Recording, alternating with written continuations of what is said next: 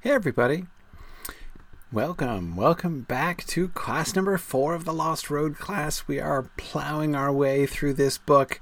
Hope everyone was able to keep up with us. I know the reading gets a little dense in places, so I know it can be kind of challenging when, like in the annals section, right, where you've got like this much Tolkien writing and then a whole bunch of Christopher commentary afterwards.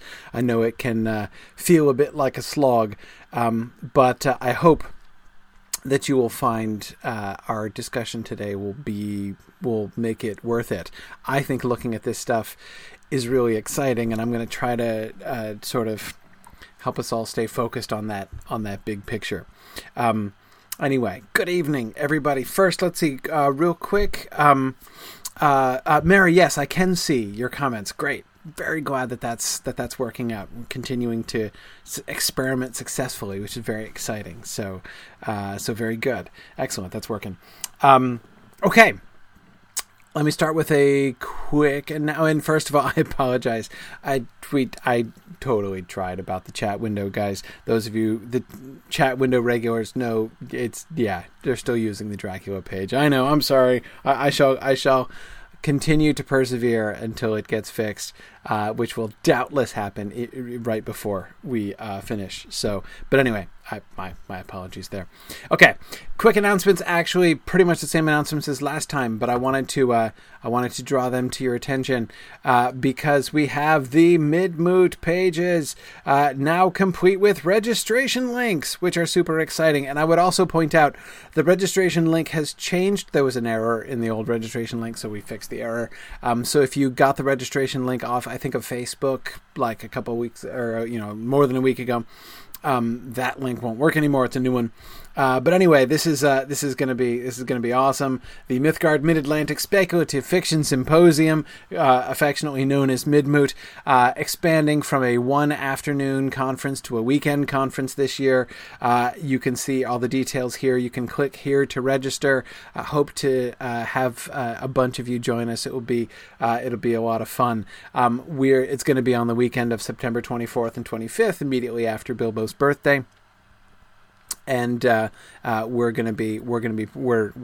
pretty excited about that. Actually, here, let me shift something. Okay, there we go. Now I think perhaps you can actually see there it is. Okay, all right. Yeah. Okay. So anyhow, there it is. So it's this is going to be fun. So I said you can click the register now button here, or you can also find it on the Signum page. And here it is. Same event, different page, and you can register by clicking this event, or if you're feeling particularly persevering, scrolling all the way to the bottom after all of the scrumptious details, and clicking the register now button at the bottom. So there you are. For those of you who were with us last year, you know how much fun it was. This year it's going to be precisely twice as much fun because we're going to be doing it for 2 days instead of for one. So I'm glad that you guys those who came were able to join me last year. I'm looking forward to getting to see even more of you this year. The second announcement is just a reminder. We're now coming up. It's the end of July, so we're now 1 month away from the beginning of the fall semester at Signum. And just sort of a reminder, it's the perfect time now to apply for our program. If you've ever been thinking about wanting to pursue either your master's degree or a certificate in Tolkien studies or a related field, if you really want to amplify your street cred as a Tolkien geek, there's no better way, right?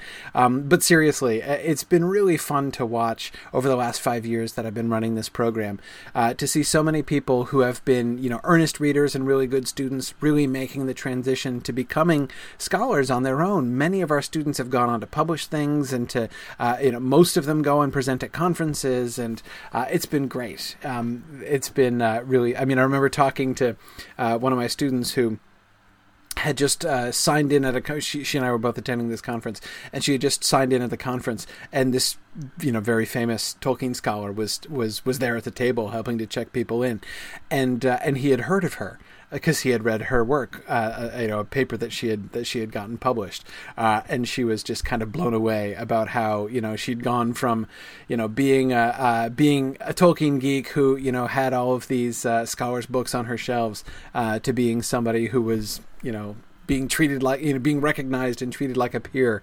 by one of them, and it was really cool. So anyway, it's just a really fun opportunity. So I hope that you will consider the opportunity here in our language and literature program and our Tolkien studies program in particular. Of course, we have other programs as well, but being that this is the Lost Road class, I wanted to make sure to draw this one to your attention. Awesome courses with really great professors, and it's just another invitation. I hope that you will consider that either. And again, the certificate program I know is really new. It's another reason I wanted to bring it up. We've just really launched that this summer. Right now, this fall, we're beginning to offer that for the first time. So even if you feel like full master's degree is not really necessary for you, the certificate program is something that really anybody can do. So, all right, let's dig in to the Lost Road, or return to the Lost Road. So we're going to be talking about we're going to be returning to kind of the Silmarillion proper today. But hang on, I'm just realizing I forgot to do something here. My apologies. It's going to pop up over here. Whoop. All right. I got my secondary text so that I can read the passages and see those and stuff. All right, we're good. Sorry, I forgot to put that up in advance. All right. So anyway, as I say, we're returning to we're getting back now after doing the Lost Road and making our little detour to the sequel, right? The Numenor stuff. We looked at the fall of Numenor. We looked at the Lost Road itself, and seeing the way in which this Numenor story sort of growing out of these, the seeds of those sort of core ideas, and the way that it's sort of fleshing out and growing out, and the way that it's connecting, the way that it develops over the course of the writing of these texts into sort of a fuller and more interesting sequel to the earlier material. And to me, what's really fascinating about that is the way in which, especially, of course, as we can see through the Lost Road and the way the Lost Road develops, not by coming forward to the modern world, but by starting in the modern world and going back to it, right? What to me is really fascinating about this stuff is the way that it connects it forward to our world, rather than, as we saw at the end of the Book of Lost Tales, all of the earlier Silmarillion stuff before the Númenórean sequel came in.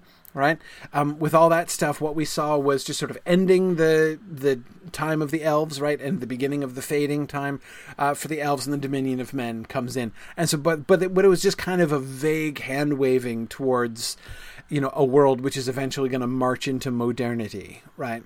Oh yeah, the dominion of men comes in, and then it's going to be all men from there on out, and and then we all know how that ends up, right, in the 20th century, right?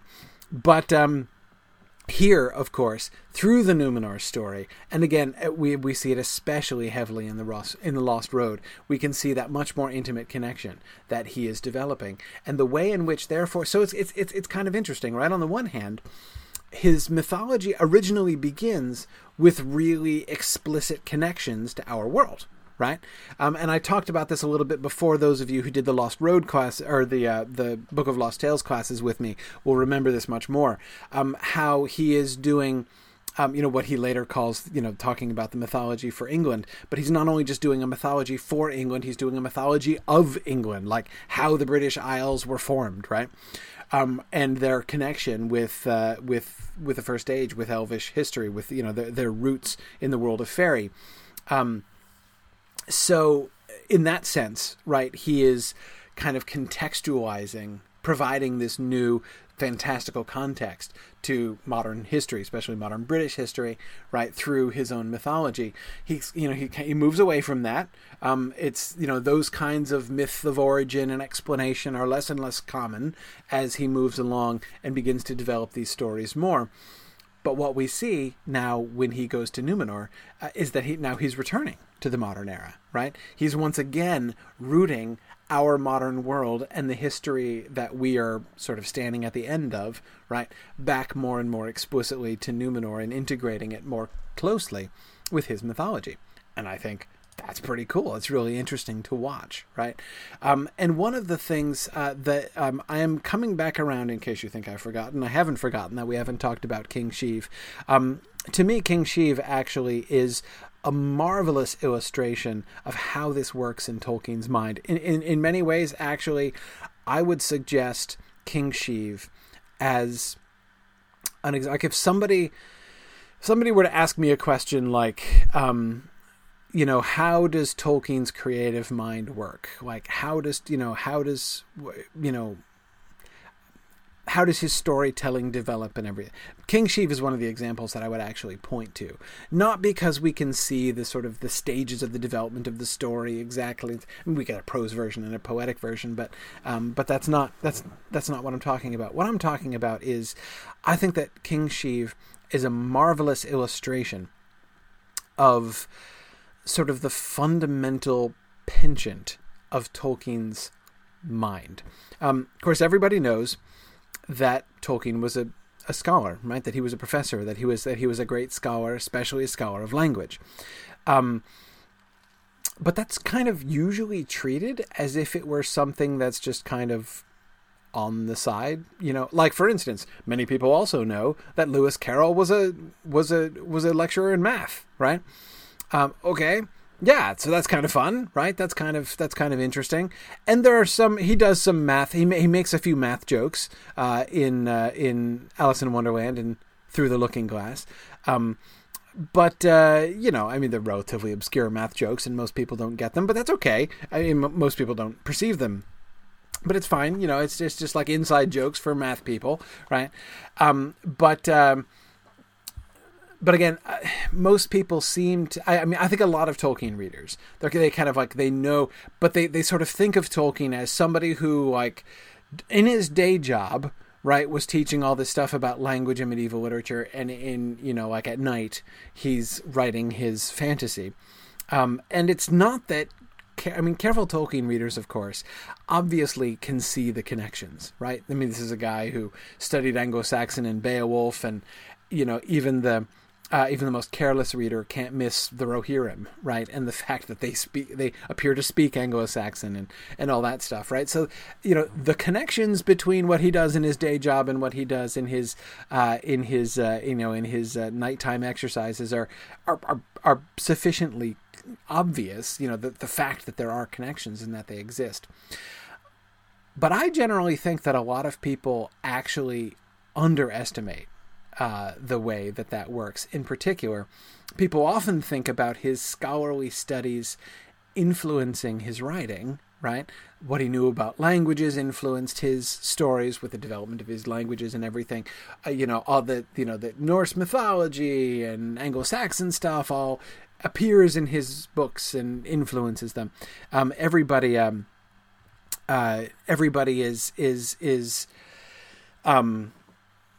aware of that stuff, right? But a lot of people don't think about how it works the other way, right? I don't think, at the end of the day, I don't think there's any difference between what Tolkien did in his day job and what Tolkien did in his night job. I think that the process is almost exactly the same. And one of the places where I think you can see this really interestingly is in the recently published Beowulf volume, where we see his notes, like not in his translation necessarily, though there too, but especially in his notes and commentary. And you can see many places where he is doing with Beowulf in his notes what he does in his own work. There's a real synergy between his scholarship and his poetic and mythic imagination. And I think, as I said, King Sheev is one of the things that I would point to as an illustration of this and kind of how this works. Remember Alboin, right, when he was talking to his dad in chapter 1 of The Lost Road, he was talking to his dad about what he wanted to study, right? And he was philology he had, right? He's kind of interested in archaeology, but he wanted more than that, right? He wanted more than bones and stones. He wanted flesh as well, right? Which was mythology, right? So the bones are the philology, the stones are the archaeology, and the flesh is mythology, stories, right? So what is King Sheev then, right? I mean, we have to notice the elements. I don't know how many of you are carefully and sort of thoroughly reading Christopher's commentaries, as we're going along through here. And I'm not going to judge you. And I know Christopher Tolkien gets, I'm almost tempted to say carried away. That's probably unfair. But anyway, he goes into quite a bit of detail about King Sheev and the medieval tradition of, shield chafing. And I was reading this and I was thinking, I bet there are a lot of Tolkien fans reading this whose eyes might kind of cross a little bit at the whole, is his name shield or is his name sheaf? And which one is primary, the shield element or the sheaf element? And remember, as Christopher goes into great detail about all this stuff, and it might seem a little pedantic perhaps at times, I don't know, but I actually really recommend that section. And the primary reason I recommend it is not just because I think it's important for you to memorize all this stuff about shield chafing that Christopher's doing, but because I think it helps you to see what are the elements of this story, of this part of this story. What is Tolkien doing when he's writing King Sheev, right? This is not just a story that he made up, right? He's doing scholarship here. But he's not just doing scholarship here. This is also part of his mythology. And it's the interconnection of those two things that I think King Sheev is such an amazing, such a fascinating illustration of. I mean, basically we could look at it this way, right? So is King Sheev an example of him taking a medieval story and giving it flesh? Yeah, that's exactly what he's doing, right? I mean, he's got the bones and the stones, right? There's all the scholarly evidence that can be adduced about, the sheaf, shield, the legends of shield chafing and the likely history behind it and the different manifestations of these different elements that we can see in different stories and everything. One of the things that we see Tolkien doing in situations like this, as well as in places like in The Two Towers when he's talking about the Rohirrim, as well as in other poems that he writes and things that he does, we see him making leaps or sort of imaginative connections, which he would never put, which are basically scholarly claims. But it's not scholarship, so it's not officially a claim. So he's not going on record as a scholar to say, I think that this is what the Beowulf poet meant in this line, right? But he can, and I'm thinking, for instance, of the great, and I won't go into the full details of it. Tom Shippey does it way better than I do, but I'm thinking of Tom Shippey's illustration here, of the line that Hama delivers when Hama is deciding to let Gandalf bring his staff into the hall, right? And he said, the line that Hama delivers there, which he delivers in modern English, is essentially a paraphrase of a contested line in Beowulf that, there are different theories about what it means. And so by having Hama say what he does, he doesn't cite it, it's not a discussion, it's not scholarship, right? It's just a story, right? He's just given this line to this guy.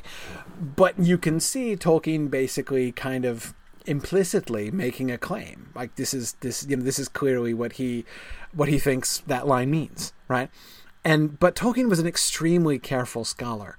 I was just rereading on fairy stories this morning, and was reminded of this, hearing him, Tolkien, talk about how he hasn't read nearly enough to claim to be an expert on fairy stories, right? And it's okay, his standards are really, really high, but they were honestly very, very high. He didn't have enough hard evidence. He just had his own gut, his own intuition, and his own imagination, right? But he had convictions about,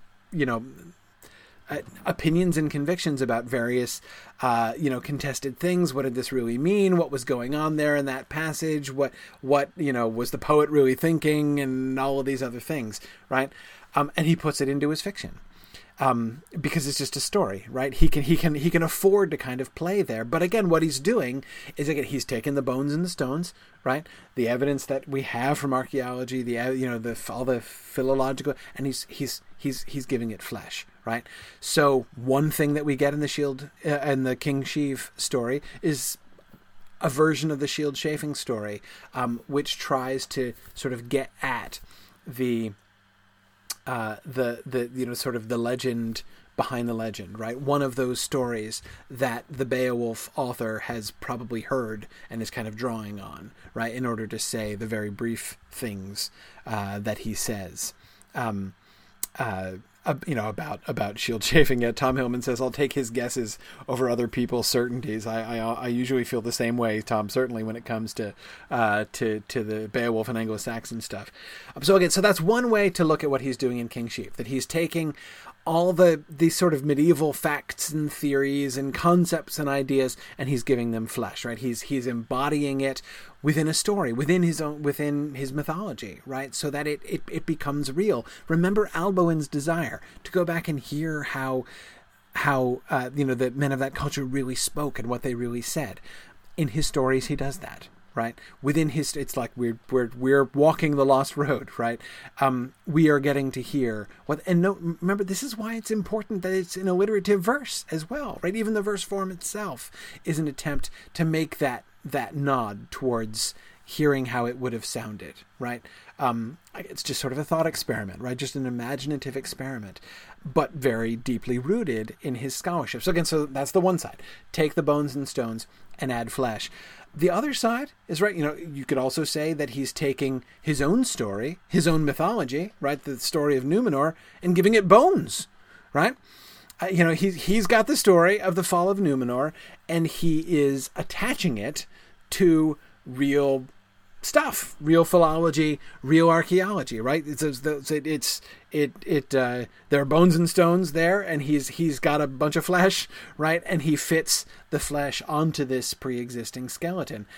He has his own mythology, and he, through King Sheev, ties his own mythology to reality. And that's pretty cool too, right?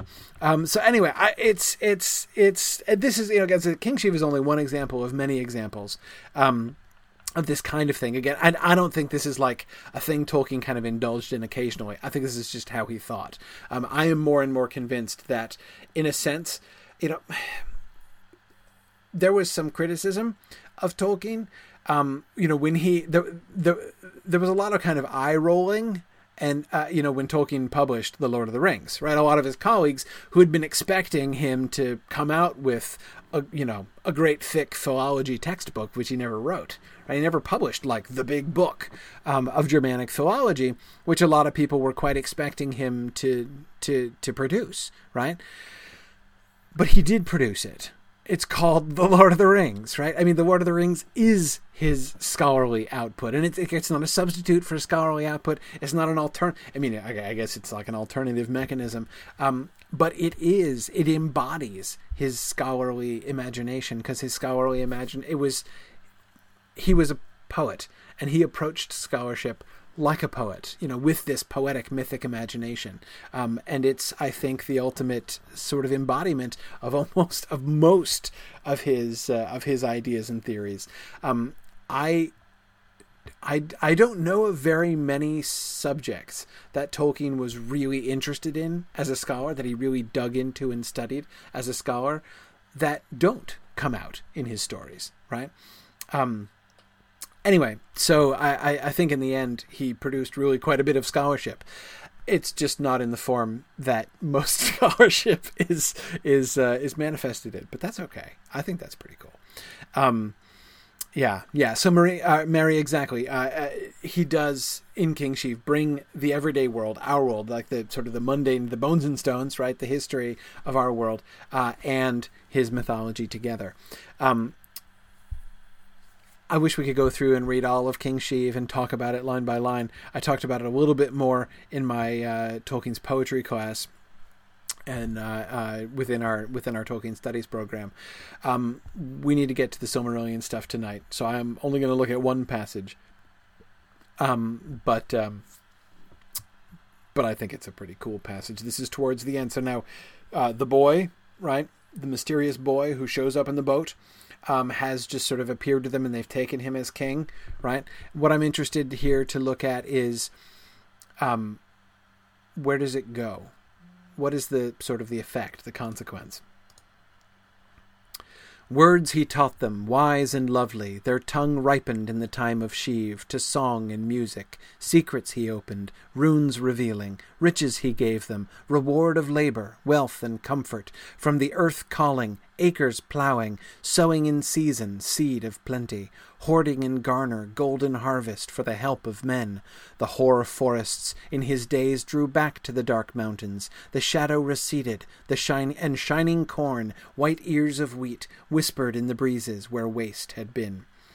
By the way, I hope, first of all, remember there are 2 rules about Tolkien's poetry, right? Rule number 1, so these are my rules, by the way, my personal rules for Tolkien's poetry. Rule number 1, never skip the poetry. Rule number 2, always read the poetry aloud, right? When you do read the poetry aloud and you can hear it, what you can hear the rhythm, right? Hear the rhythm as I was reading it. Notice it's a different rhythm. It's not a syllabic rhythm, right? It's not iambic, right? It's not dun dun dun dun dun dun dun. Tolkien does that really well. He loves those kinds of rhythms, but that's not the rhythm of this poetry. This is alliterative poetry. So there are a certain number of beats per line that you can hear, and a lot of his breaks. And there's a sort of pause in the middle, and you'll notice that he is created that. Right, he's facilitated that by usually, or very frequently, in fact, almost always, ending sentences in the middle of a line instead of the end of a line, right? Because he's prompting the reader to pause there at that moment where they're supposed to pause at the caesura. The way that the rhythmic structure of Anglo-Saxon verse is very simply 4 beats per line, 2 or 3 of them alliterate. It's the simplest possible explanation of alliterative rhythm, right? And you'll hear them come out. Tolkien is really good at structuring his language at that rhythm. Okay, so what do we see? Okay, let's keep going. This is only half the passage. I'll back up a little bit and then keep going. The hoar forests in his days drew back to the dark mountains. The shadow receded, and shining corn, white ears of wheat, whispered in the breezes where waste had been. The woods trembled. Halls and houses hewn of timber, strong towers of stone, steep and lofty, golden gabled in his guarded city they raised and roofed. In his royal dwelling, of wood well carven, the walls were wrought. Fair-hued figures, filled with silver, gold and scarlet, gleaming hung there. Stories boding of strange countries, were one wise in wit, the woven legends to thread with thought. At his throne men found counsel and comfort, and care's healing, justice in judgment. Generous-handed his gifts he gave, glory was uplifted. Far sprang his fame over fallow water. Through northern lands the renown echoed of the shining king, Sheev the mighty. James, I think the woods are trembling for fear of being cut down for the wheat. And by the way, in here as in almost everywhere in British literature, corn means wheat. Whenever you come across the word corn, certainly in Tolkien's writing, certainly in medieval writing, corn comes from the New World. Like what we call like ears of corn comes from the New World. Maize, that's a New World thing. So whenever like this is the same, like this is true throughout, for instance, the King James New Testament, right? Whenever it says corn, it means wheat or grain. Any kind of grain was called corn generically. It's a pretty generic term. So anyway, that's actually a synonym. Shining corn, white ears of wheat, are just two different terms for the same thing. Exactly, Murray. That's why you get the word barley corn. Exactly, a barley corn is just a corn of barley, right? Anyway, yeah. So anyway, okay. Sorry, just small philological side note there. Good. So what do we see here? What does he emphasize about Sheev and the effect Sheev has on the people, and how do we see this fitting? Tom says, by starting with Sheev's singing, he suggests that Sheev sang all this prosperity and good fortune into being, even though the text doesn't make that connection explicitly. Yeah, he sang of leaves of gold, and leaves of gold there grew, Tom adds. Exactly. It is really fun there. No, I mean, I love where he starts. Words he taught them wise and lovely. Their tongue ripened in the time of Sheev to song and music. And Tom, it does. There is, you're right, almost the implication that these other riches and glories and beauties come, and abundances come from that basic thing, right? I mean, on the one hand, it's just like a very Tolkien thing, right? Who else but Tolkien would emphasize he enriched their language with wonderful new words, right? I mean, like, who else would think that way when talking about, like, the effect that the wise, learned and benevolent new king had? Other story writers might content themselves with saying, he passed many just laws and the people lived in great prosperity. But no. Step one, he enriched their language, man. It was great, right? So that was very cool. Exactly, Yana. He is a giver of gifts. And yes, Marie, you're right. Sheev, being this kind of a generous king, fits the medieval model of what a king should be. Yeah, he's not just a ring giver, right? He doesn't just give treasure. He gives wisdom and loveliness, right? And not just loveliness, like the power to make lovely things. That's his first gift. Secrets he opened, runes revealing, right? He opens secrets to them, and these other things do seem, at least, Tom, as you say, by implication, to flow from that, right? All these other, James, exactly, civilized things, right? He improved their agriculture, right? In their time, they cleared more land and they grew better crops, and the riches he gave them. He doesn't just import treasure, right? He doesn't just come loaded with a hoard of treasure from some other kingdom or something like that, right?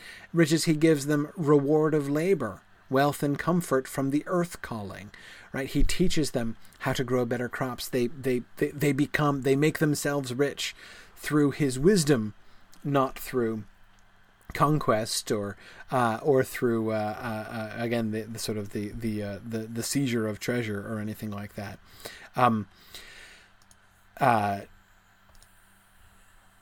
Good. What else? What else do you notice? Oops. Whoa. Way forward. Hang on there. Okay. Sorry. What else do you notice? Generous-handed, right? Yes, he's generous-handed.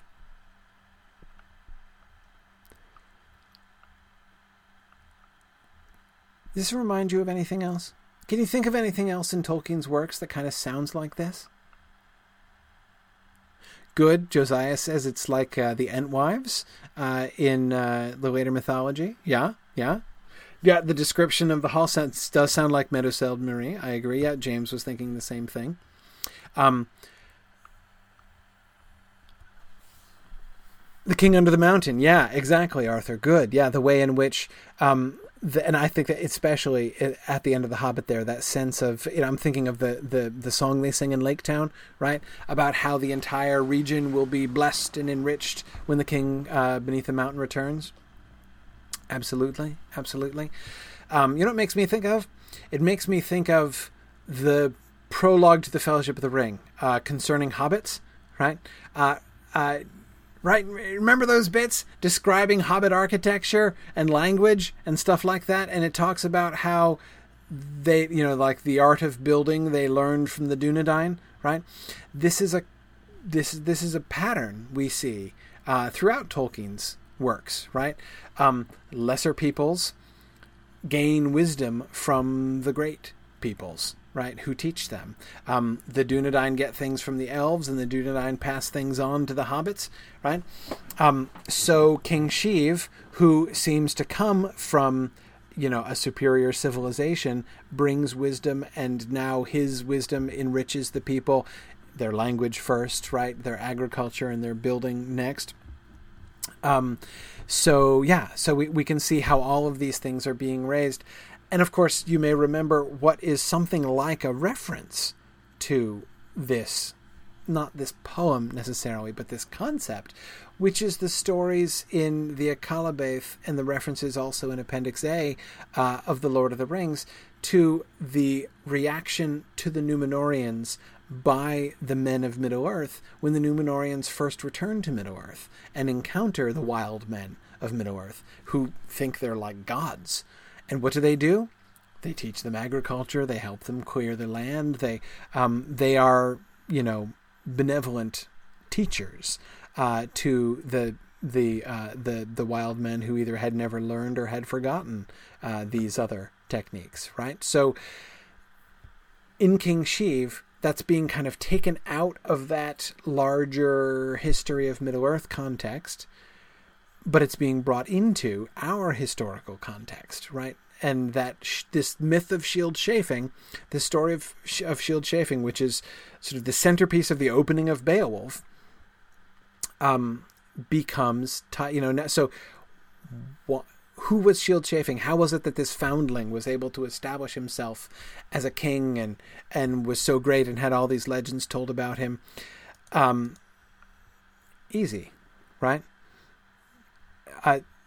He was a Númenórean, presumably, or something like a Númenórean, or one of the Númenóreans. It's not exactly clear where the sheaf boy comes from in the poem, right? It's never fully explained, but it seems fairly clear that he is, in some sense, a Númenórean, right?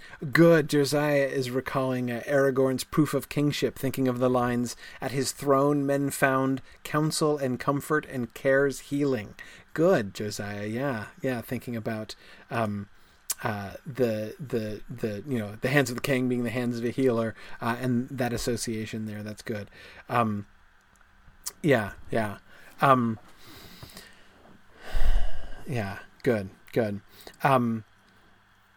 Sharon has a great question. I'm not sure how to answer that, Sharon. Sharon is saying she's heard of fallow fields, but what is fallow water? Glory was uplifted. Far sprang his fame over fallow water. It is a really interesting metaphor. I call it a metaphor because it's not an adjective you can just apply to water, right? Fallow, like, it literally means to leave a field idle, like not to sow it, right? When you leave a field fallow, it means you're like giving the soil there a break for a year, right? You're not growing crops there for that year, so you leave it fallow. Well, the water is technically always fallow, as one really never sows the water, right? You just never plant crops in the water. Tom says, not now you can. It's true. The Númenóreans probably could. Yeah, good point. I take that to be a metaphor. Therefore, obviously, it's not a literal description; it's a metaphor. So, fallow in what sense? Margaret Joyce suggests because it's empty and goes on along. So it's empty, like an empty field that's been left fallow. And Sharon, absolutely, it does. It's not only does it alliterate in that line. The word fallow is the third beat of the four beats is like the alliterative keystone of each line. So far sprang his fame over fallow water. Far, fame, fallow, water are our four stresses in that line. The third one is always the one that sets the alliteration. So that's always kind of where, if you're not sure at the beginning of a line where it alliterates, you kind of peek forward. Right? Like gold and scarlet, right? Well, we could be alliterating on the G or on the S, right? Which one is it? G is the winner, right? Because gleaming is our third beat. Gold and scarlet, gleaming hung there. The fourth one is not supposed to alliterate on purpose. One of the first two can, or both of them. But it's the third one, which is always the key. So that's where you can always hear it, hewn, steep, guarded, royal, walls, filled. Those are, oops, darn, I did it again. Those are all the you can sort of see those, and that's what it pivots off of. So anyway, so Sharon, it's not just that it's an alliterative word; it's the alliterative word in that line, right? So it's clearly of significance there. Yeah, good. Good.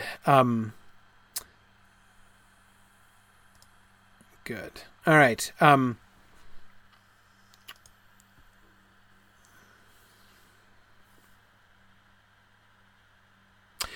Yeah, Marie and Alyssa House Thomas are both thinking of the fact that it's derived from an Old English color word, fealu, which means something like pale. Yes, but that's like bonus content, I would say. I mean, I can't think that Tolkien's not imagining that word metaphorically as well. I mean, of course, Tolkien does sometimes use modern English words in like their throwback sense, right? Thinking of the Anglo-Saxon word that they come from. I mean, I do think you can often see Tolkien kind of deploying not only a modern word, but like its etymology when he's choosing a word, when he's using it. So would that have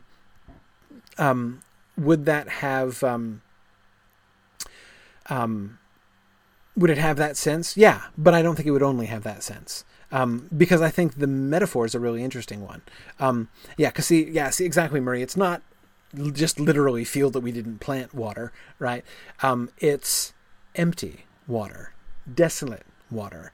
Notice the contrast, right? Far sprang his fame over the fallow water. So we have this contrast between like the fecundity of his fame, right, which is springing and spreading and growing, and the water itself is fallow. So it's like normally that fallow water would be an inhibition to the spreading of fame. But his fame, King Sheev's fame, was so great that it sprang even over the fallow water, right? So again, I think that the metaphor works in that way too. Anyway, okay. I don't want to get too bogged down. We could talk about this line for line, and it's exactly this temptation. That's exactly why I didn't put more of the poem up on slides, or I knew I would be focused there. One last thing then, and we'll leave King Sheev behind for now. Look at where he takes the story, right? I mean, just even in these passages that we're looking at here. Remember back to the fall of Numenor, that the stuff in chapter 2 of part 1. Not the Lost Road stuff so much, but the fall of Numenor stuff. Notice how by implication King Sheev is showing a shift in that Numenorian story. We got funeral boats, right? We got funeral boats way back in the fall of Numenor material, right? But you'll remember the funeral boats were, on the whole, a bad thing, right?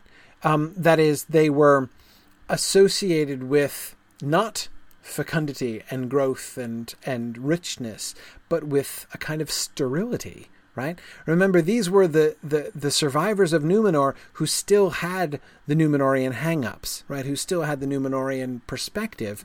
And so they were still fixated on death, right? Still building huge tombs, still doing elaborate funeral stuff, and their knowledge of the true West had diminished to the point where they had these myths about like the land of shades off to the west, and so that's where the funeral boat thing came from, right? We're sending our dead off to like the land of, not the undying land, but like the undead land, right? Not exactly undead, but anyway, you see where I'm going with this, right? That land of spirits that we were talking about. King Sheev puts a quite different spin on the thing, right? I mean, you do get the sense he's come in this ship, right? And when he dies, they put him back in a ship and send him back, right?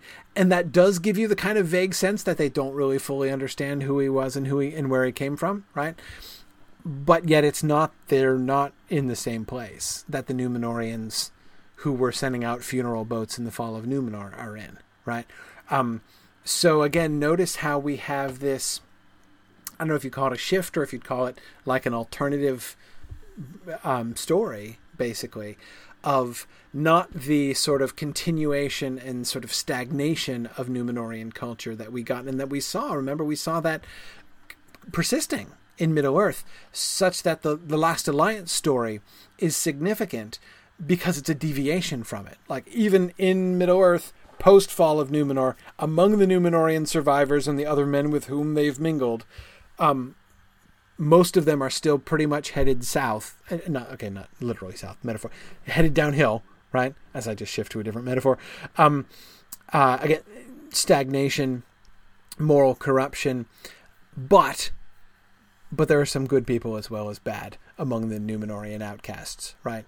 And among them was Emroth, Elendil, right? And Gilgalad. So again, that was an exception to the rule story at that point. With King Sheev, we're beginning to see maybe a shift in that, right? Margaret, I would not have thought that. Talking about King Sheev and sending him back where he came from, Margaret says, just like Mary Poppins. Exactly like Mary Poppins, Margaret. You've hit the nail on the head there. I never would have made that connection. But it's exactly right. That's exactly right. And everyone's life has been enriched, right? And all the family are fly. So yeah, exactly. Just imagine all the people of this, of this Nordic kingdom, flying kites on the shore, while King Sheev's funeral boat goes out. And I think you've pretty much got it. Good. Okay. Let's go back to Margaret was just thinking exactly the same thing about the kites. Yeah, exactly. All right, let's move on to the Silmarillion stuff. We're not going to forget King Sheev entirely, but let's move on to the Silmarillion stuff. I've titled this class "Prepping the Silmarillion for Publication" because we have to remember that's what seems to be going on. So let's recap.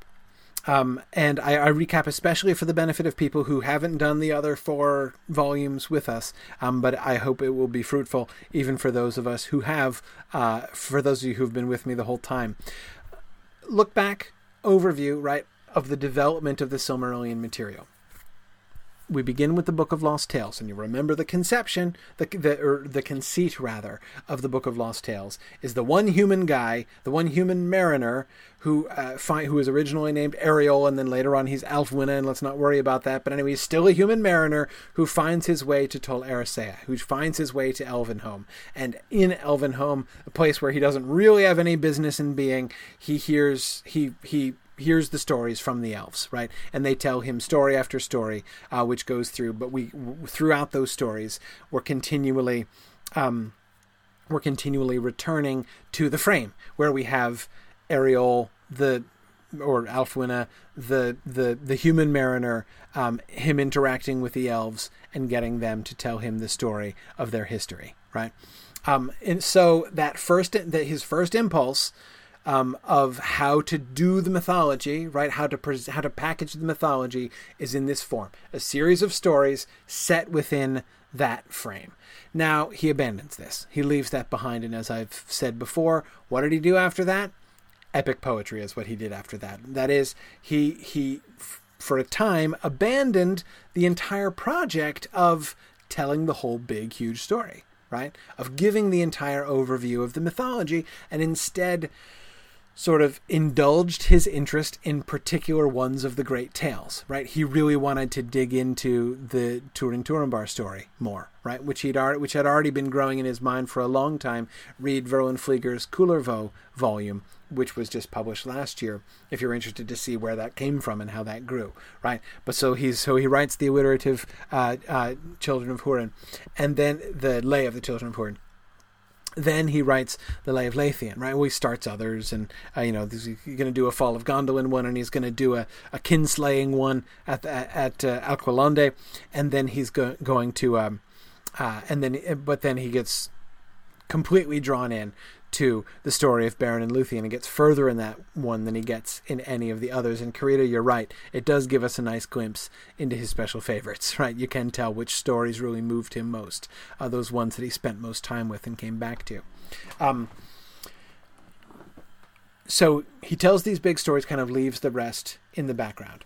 Then, as we saw, in the last volume, in our previous class, in the Shaping of Middle-earth class, this quite odd kind of shift happens. The second step we might have been able to guess, right?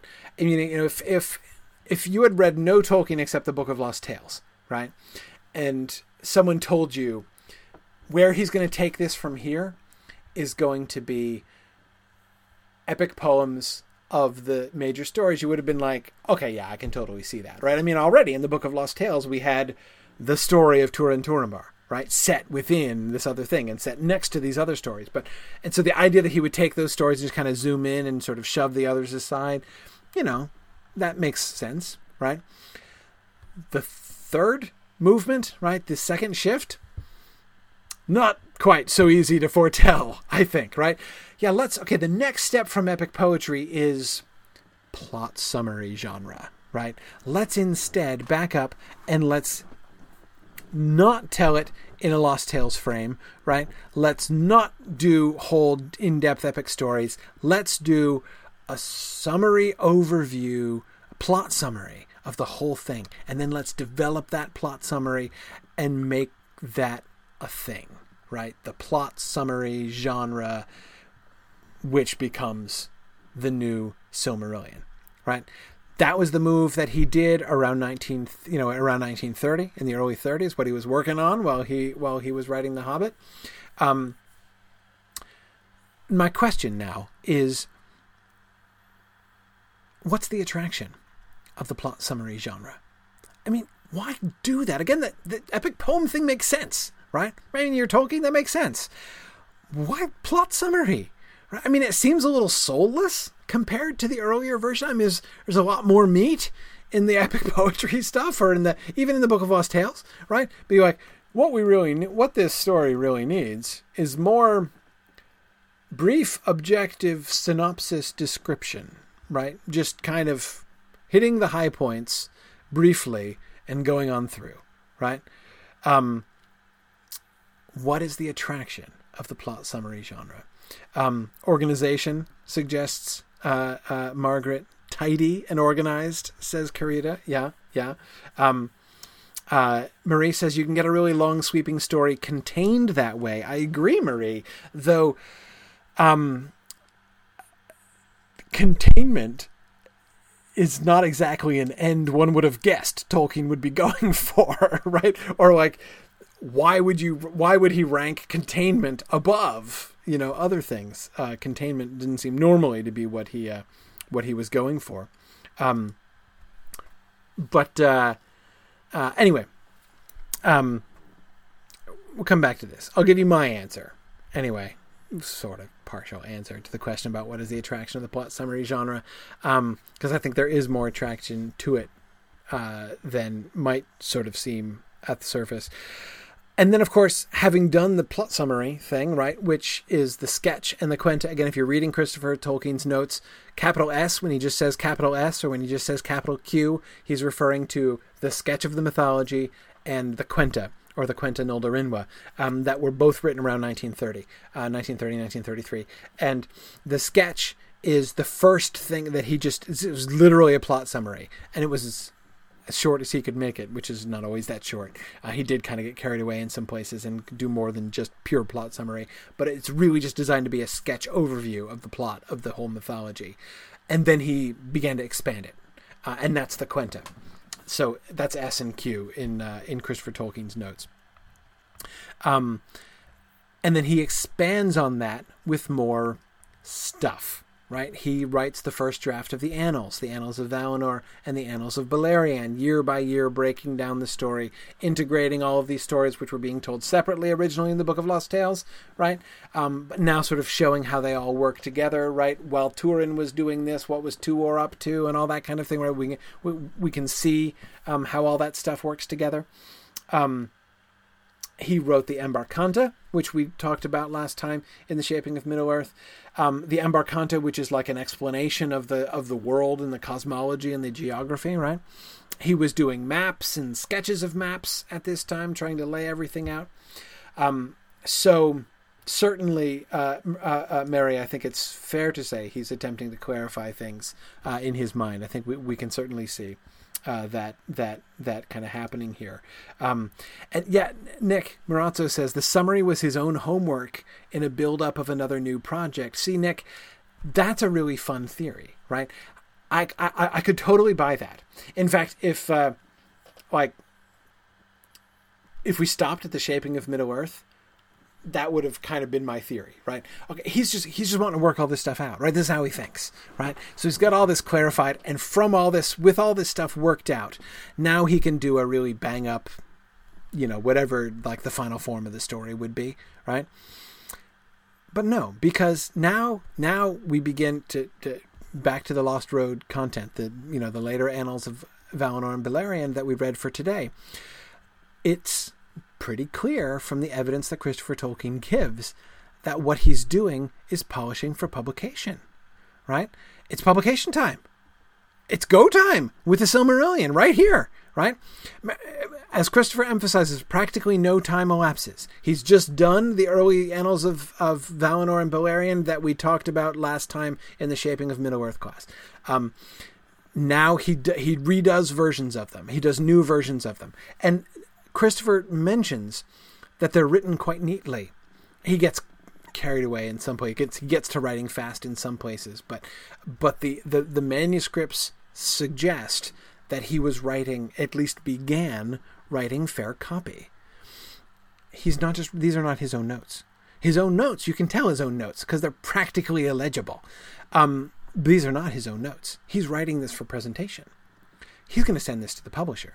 And he does send this to the publisher. We know the publisher got some of this material. And this is in the period of time he wants to publish this stuff. We know that he wants to publish this stuff.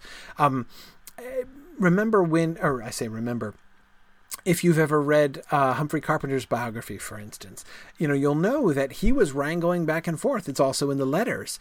He was wrangling back and forth with publishers, wanting to get the Silmarillion published. He tried to make the publication of The Lord of the Rings contingent on the simultaneous publication of the Silmarillion. And when, I bet when most people read Carpenter's biography or read the letters and hear people talking about how in the early 50s Tolkien wanted the Silmarillion to be published.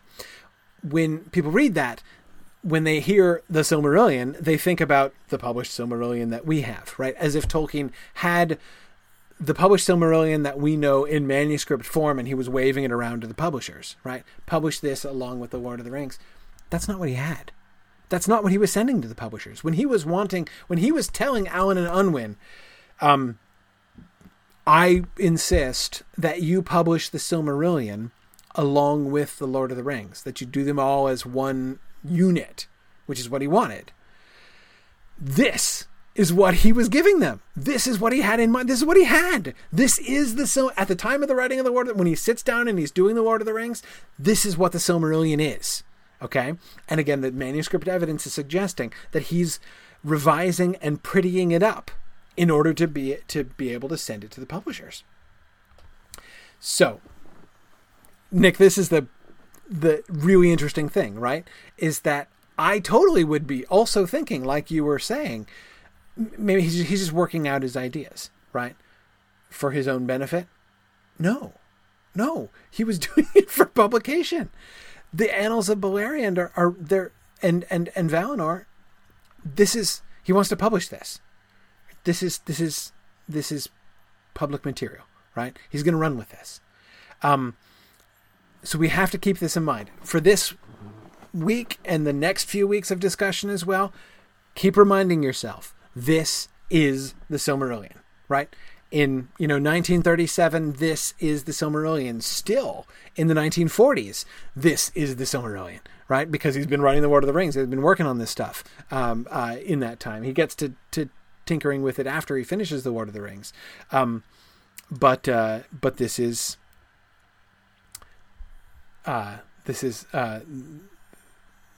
it. Brian asks, did he ever consider publishing more narrative stories from the Silmarillion tradition, like Beren and Luthien and the Fall of Gondolin? If he had not had the Silmarillion already written when The Hobbit became a success, would he have told the Silmarillion stories in a different way? Well, Brian, he did, in a sense. I mean, again, that's what the second phase was. Remember, when the publisher first came to him for a sequel, right? Said, love The Hobbit, give us more. He's like, oh, I got more for you. Right? And remember what he sent them? The Lay of Leithian, the epic poem version of the Beren and Luthien story, right? It's like, oh, I got a great story, right? You'll love it. This one's even in poetry, right? And I mean, the publisher was very generous, right?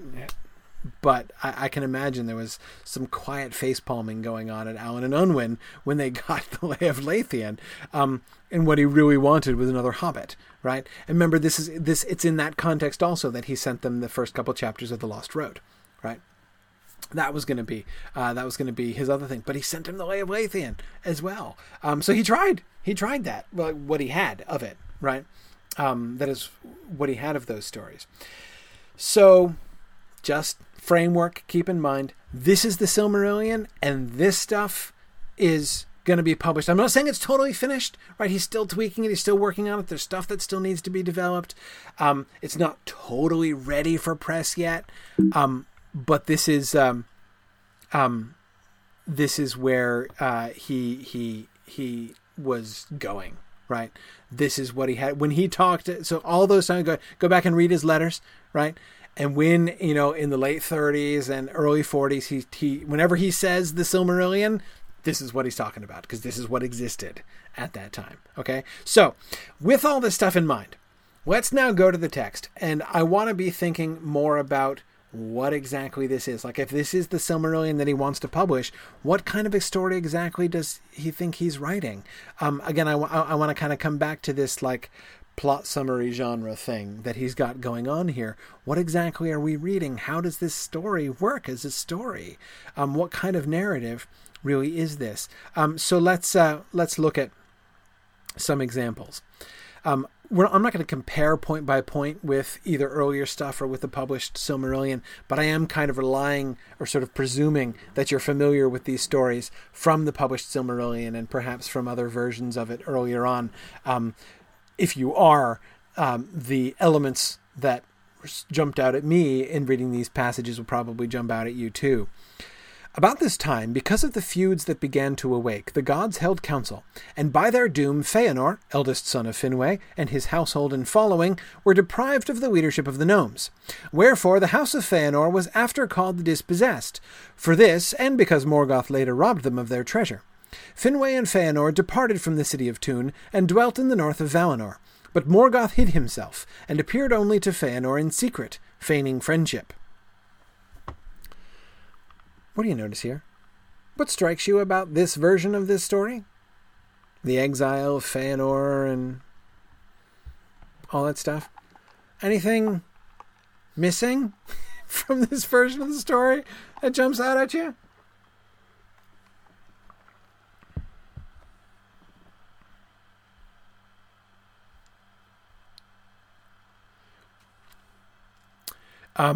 Yeah, Silmarils. Yeah, good. Yeah, exactly. Several of you are saying is that Silmarils aren't even being mentioned by, and now they were mentioned before, right? And they're alluded to, although very distantly, right? I mean, Morgoth later robbed them of their treasure is a really indirect way of mentioning the Silmarils, right? It's almost as if the Silmarils are just being lumped in with the rest of the swag that Morgoth made off with, most of it of which he fed to Ungoliant. But yeah, Marie, exactly. The business about the conflict with Fingolfin, with drawing his sword on Fingolfin, right? And I agree, Marie, in a sense that's like a detail, right? The basic fact of his exile has been pointed out, but I think it's that's kind of a big deal in my mind, right? About this time, because of the feuds that began to awake, the gods held council, and by their doom, Feanor and his household and following were deprived of the leadership of the gnomes, right? All we're told is that there were feuds of some kind, feuds, like bickering or whatever, right? Some kind of infighting among them. And the Valar step in and they say, all right, we're depriving Feanor of leadership, right? Feanor, you're out. It's like, well, what's the backstory there? I mean, okay, so if there were feuds, I guess Feanor cause the feuds? I mean, since they seem to have come down hard on Feanor and we're not told that they did anything to anybody else, it was probably his fault. I wonder what he did. I wonder how that came about. I wonder what the feud was. I wonder with whom the feud was. Fingolfin's not even mentioned, right? It's a bit. Brian says Thanksgiving dinner in Tyrion was tense. Yeah, feuds almost kind of sounds like that, right? Like there's a lot of wrangling among the Noldor. You know, they kind of were. It's remarkably reduced, Nick. Yeah, exactly. And it's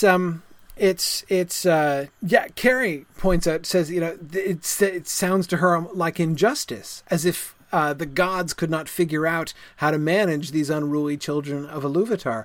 Carrie at least does open up that possibility, right? I mean, I'm kind of willing to give the Valar the benefit of the doubt here. Again, even if I knew nothing else from the story and I read this, I might be willing to say, like, well, you know, it could be a fair call, right? We're not given any details about it, so I don't want to presume that Feanor is getting a raw deal here, but Carrie, you're right, that possibility is open, right? As you know, none of his actual faults or actual crimes are enumerated at all. We're just feuds began to awake, right? Sharon says, where's the oath? And he doesn't swear the oath until later, Sharon, but that's actually really significant too. It alludes to, I mean, I didn't quote that passage, but I could have chosen that one as well. When we get the oath of Feanor and his sons, it says that they took their dreadful oath. But it doesn't explain why it was dreadful. We're not told anything about I mean, we're told like the oath was about the Silmarils, and it was that they wouldn't let anybody keep any of the Silmarils. But like, what made it particularly dreadful? You know, there's we don't quote the oath. We don't get any like allusion to the like sort of like the kind of blasphemy element, you know. I mean, it's just trust me, it's dreadful, right? This oath, right? There's a sense in which a lot of the entries in the annals can be kind of, in my mind, you can kind of add, just trust me, right? Trust me, this was a big. I'm not going to explain why this is a big deal, but this was a big deal, right?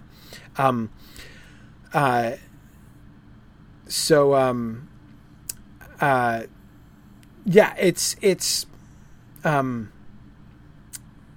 it's kind of fascinating, right? So, okay. So, all right. So we can kind of see where we are, right? This is an overview.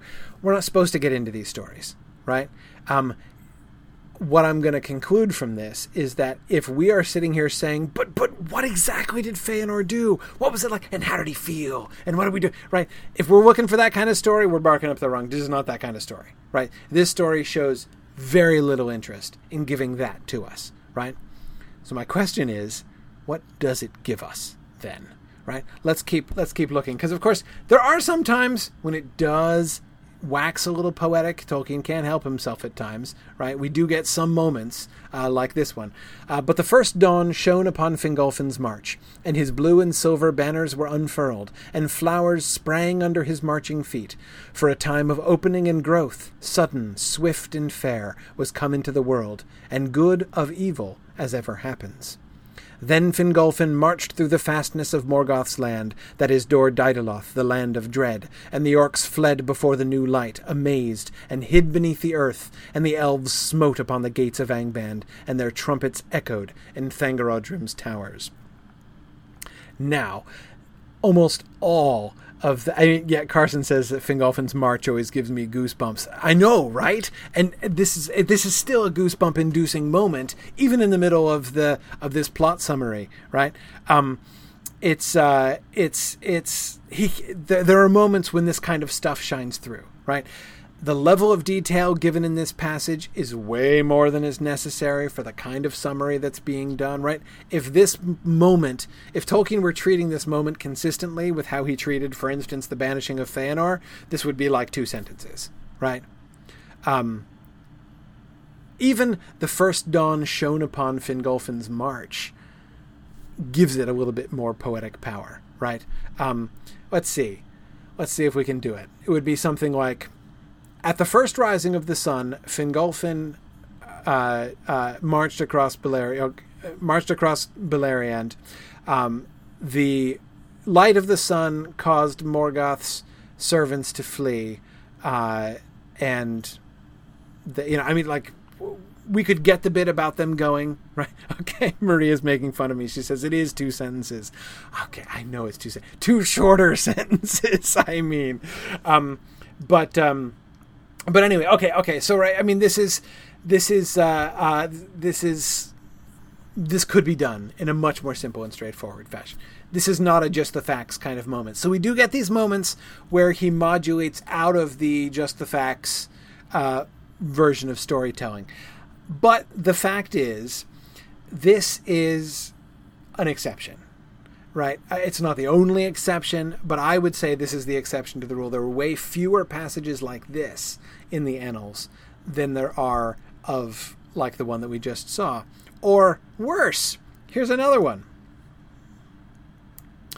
Fingolfin saw now the ruin of the gnomes and the defeat of all their houses, and he was filled with wrath and despair. And he rode alone to the gates of Angband, and in his madness challenged Morgoth to single combat. Morgoth slew Fingolfin, but Thorndor recovered his body, and set it under a cairn on the mountains north of Gondolin. There was sorrow in Gondolin when those tidings were brought by Thorndor, for the folk of the hidden city were Fingolfin's folk. Fingon now ruled the royal house of the gnomes. Yeah, Josiah says, Morgoth slew Fingolfin, pains him. Yeah, exactly. Now, Josiah, you bring up also a really important point.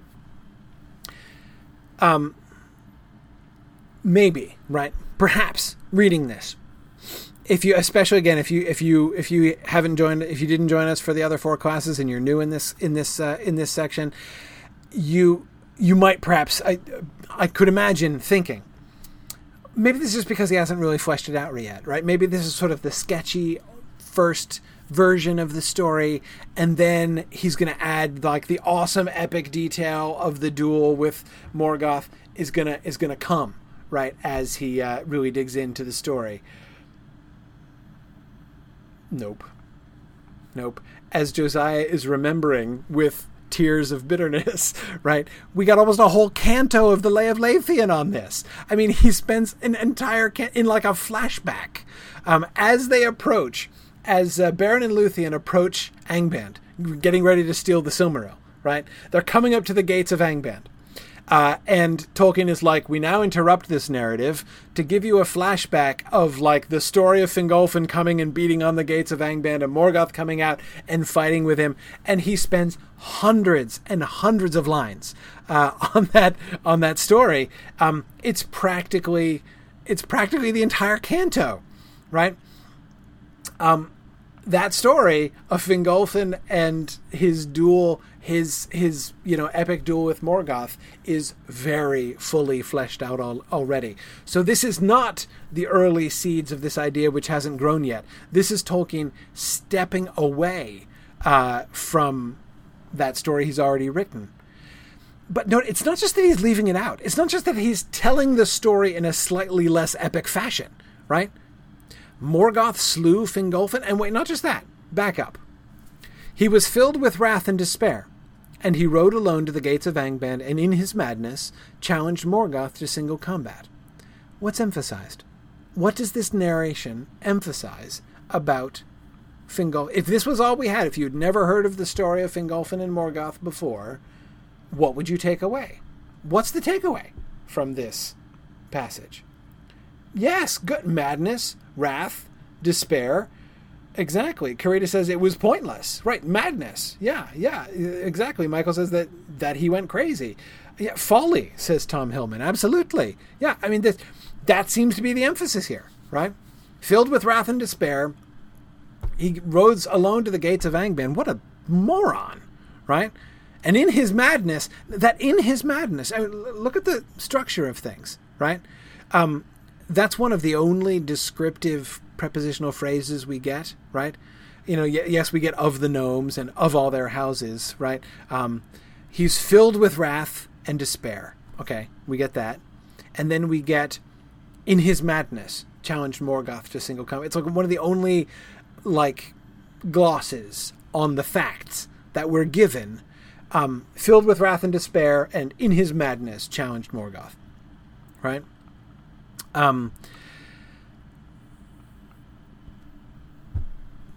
Yeah. Arthur says it's one way to get back to Valinor fast.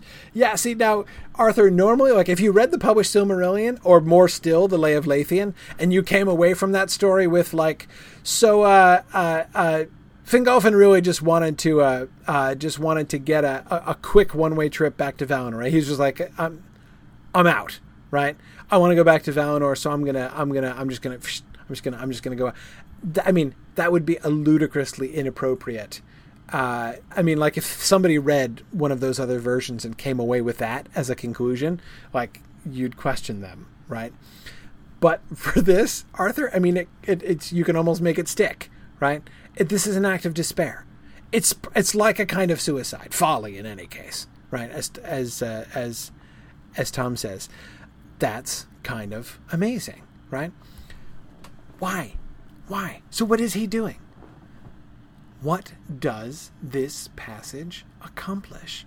What story are we, if we're not getting, so he's left out, on purpose, omitted, everything that makes this story moving, inspiring. The duel between Fingolfin and Morgoth is like one of everybody's favorite parts of the Silmarillion, right? But he's left it behind, right?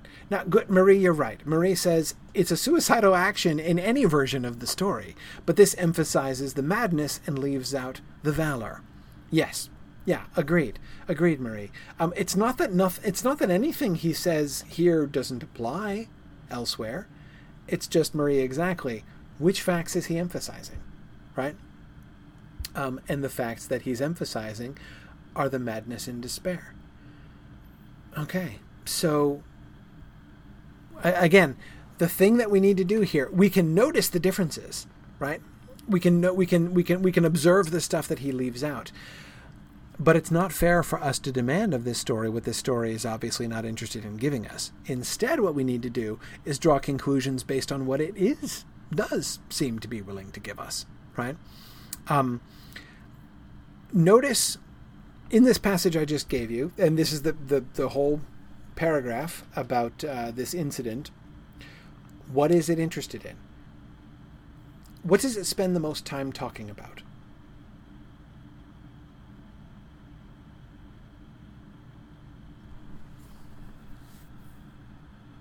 Madness and despair in the first sentence, but that's just the first sentence. There are 3 more sentences, right? Yes, Brian, good.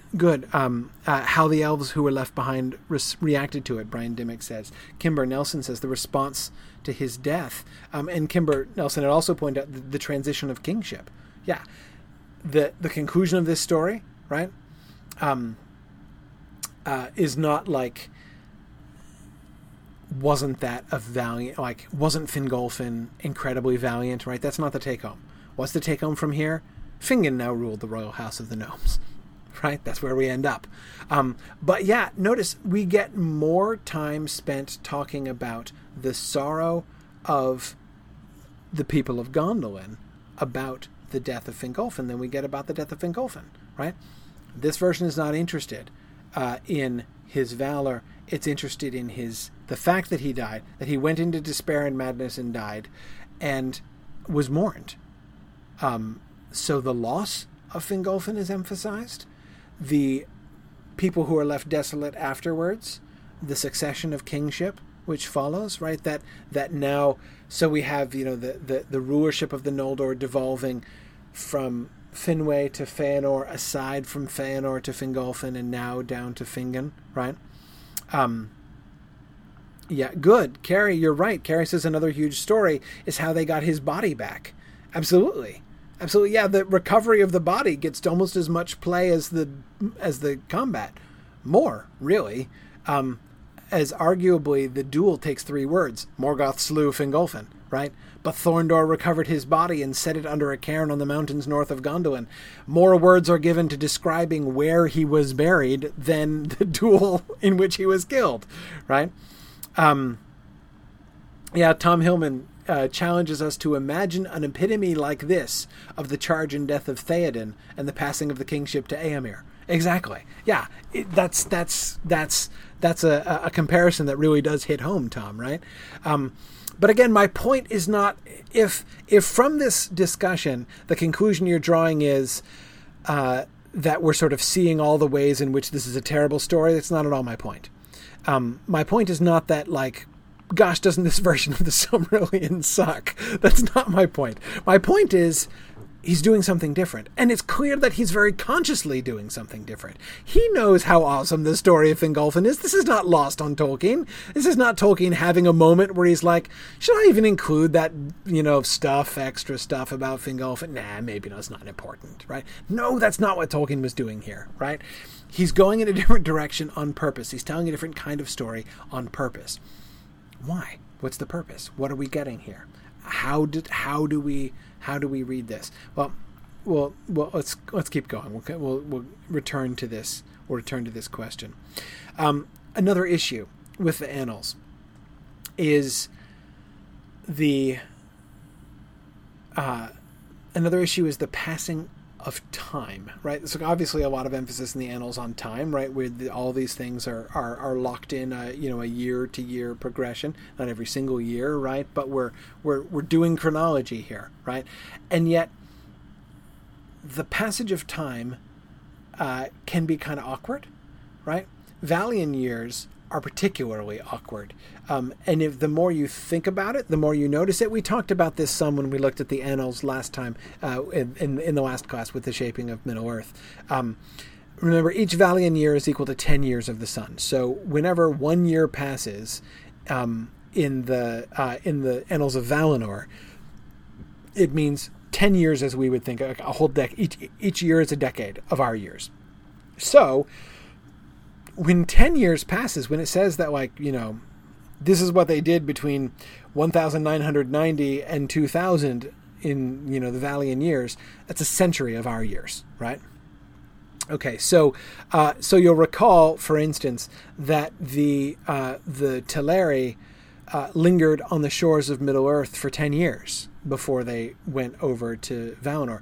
That means a century. That means 100 years of our years, right? So, okay, so we have to keep sort of doing this. It's the spans of time are kind of awkward, right? The whole 10-to-1 ratio thing. It seems the impulse would appear to be to sort of encourage us to be thinking in broader terms. Right? I mean, these are elf years. Everybody involved in these stories is immortal, right? This is literally like the annal history of the undying lands, right? The whole concept of it's almost like an oxymoron, a chronology of immortality, right? It's almost an oxymoron, right? And one of the ways in which he kind of captures this is by having that sort of dilation of time. But there are moments in the story where it gets, frankly, awkward, and in particular, the last bit, right? The last 10 years of the Annals of Valinor, that is the rebellion of the Noldor and when the Noldor leave and everything. This takes, when you do the math, right? It takes a little short of a century. It takes 90 years to happen between when the darkening of Valinor occurs and when they burn the ships at Lothgar, when Maedhros is kidnapped, which is pretty much where I love how we leave poor Maedhros hanging from a cliff. Between the two annals, right? We stop the annals of Valinor with Maedhros hanging there by his hand, right? And then in the annals of Beleriand, it's like we now rejoin Maedhros hanging from the cliff, and that's where we start. Exactly, Josiah. It ends with a cliffhanger. You're completely correct. So anyway, the point is, obviously, there's a little bit more momentum to those later events. And it's awkward. And again, we discussed this last time.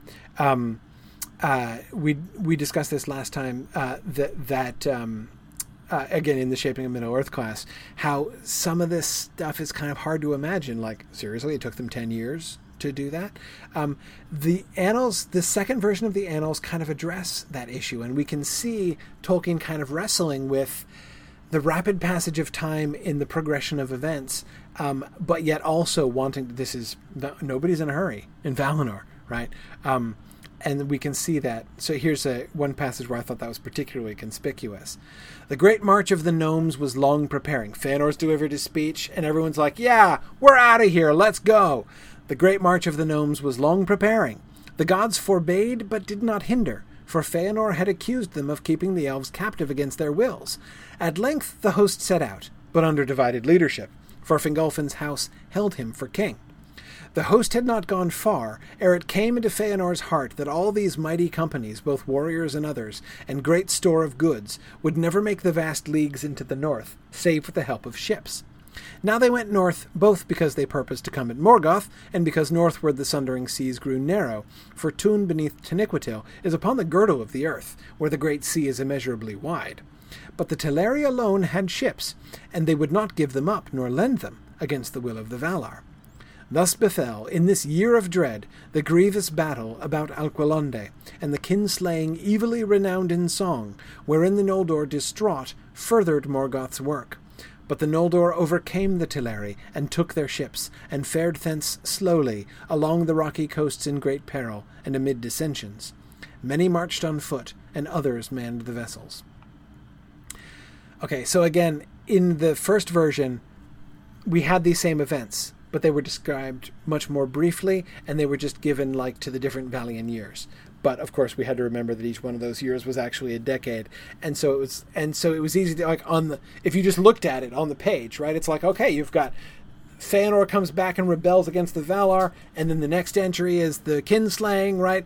But then if you stop and think about it, you're like, was that a decade later? Seriously, the kinslaying is a decade after Feanor delivers his speech, and so Tolkien seems to kind of go back to that. Now, he toyed with this. Again, those of you will remember different versions of the Annals of Valinor, where he did translate it and decide it was just 1 year of the sun, not one Valian year. So instead of each one of these entries taking a decade, each one had a year. That's still kind of quite a bit of time. In the published Silmarillion, don't you get the vague impression that the speech of Feanor in Tirion and the kinslaying is on the same day? I mean, and he's in a hurry. Feanor's all like, quick, we must go while the momentum is up and while, before anybody has any second thoughts. Whereas here they have literally years to have second thoughts, but still apparently all decide to go through with the thing. So Tolkien here seems to be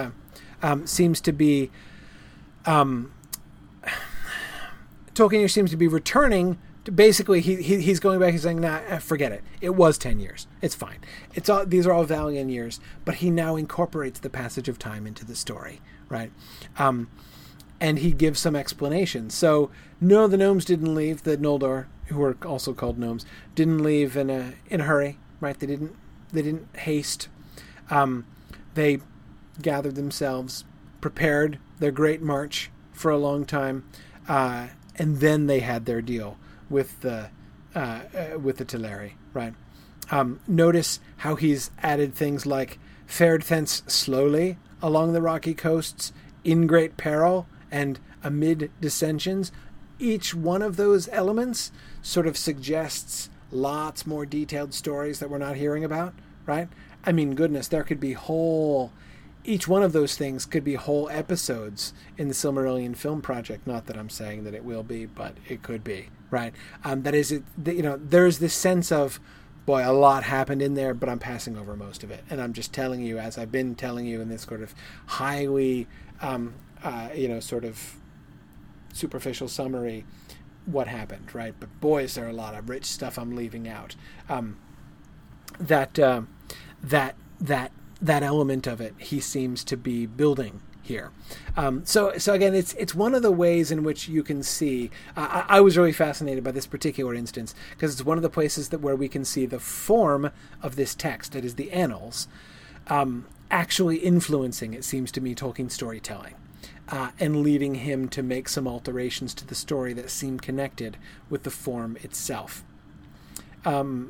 Yeah, James says, in all the long preparing, they never thought that they would need ships. Yeah, well, it's James. It's just that it took him a decade to work that out. Yeah, I mean, think of the intense alternate route planning, right? And then he finally came down to no, we've thoroughly analyzed this for 10 years, and I'm sorry, it's got to be ships. Yeah. No, I think that was it.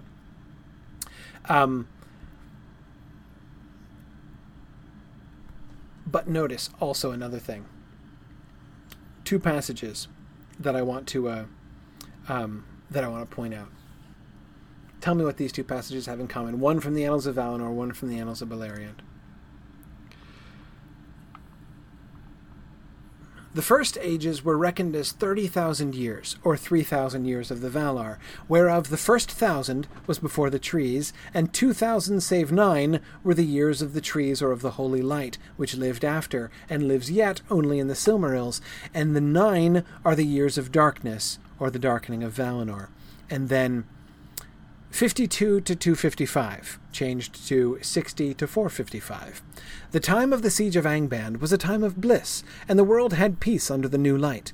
Beleriand became exceedingly fair, and was filled with beasts and birds and flowers. In this time men waxed and multiplied and spread, and they had converse with the dark elves of the east, and learned much of them.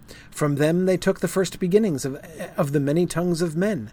Thus they heard rumour of the blessed realms of the west, and the powers that dwelt there, and many of the fathers of men in their wanderings moved ever westward.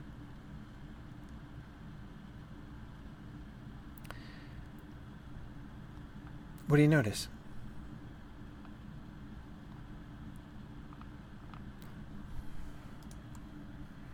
What's the emphasis in both of these passages?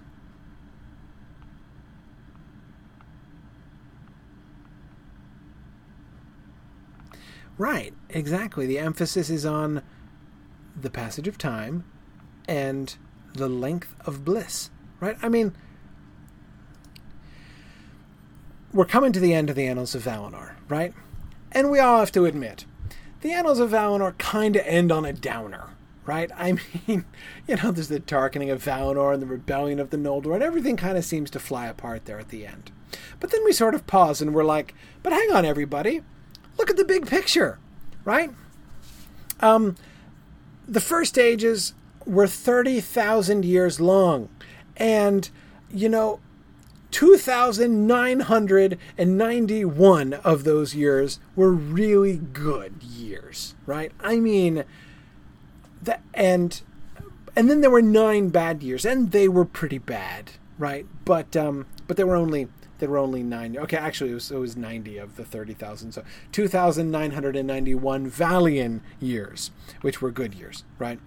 Yeah. Excellent. Yeah. Carson Cole summarizes the point of the emphasis in this passage by saying, "The shadow is only a small and passing thing." Exactly. Right. Darkening of Valinor is bad, but big picture, right? It's totally outweighed by the many, many years of bliss, right? Similarly, in Beleriand, right? By far the biggest chunk of time, right? 52 to 255 years, 2 whole centuries, right? And notice that wasn't even enough for him. He expands it to 4 centuries, right? No, 200 years of peace. No, 400 years of peace, right? And notice what's happening during this peace. Notice how the elves in Middle-earth are being a blessing to the men, that they're hearing rumors of the blessed land and the blessed realm in the west, and they're drawn ever westward thanks to their encounter with the...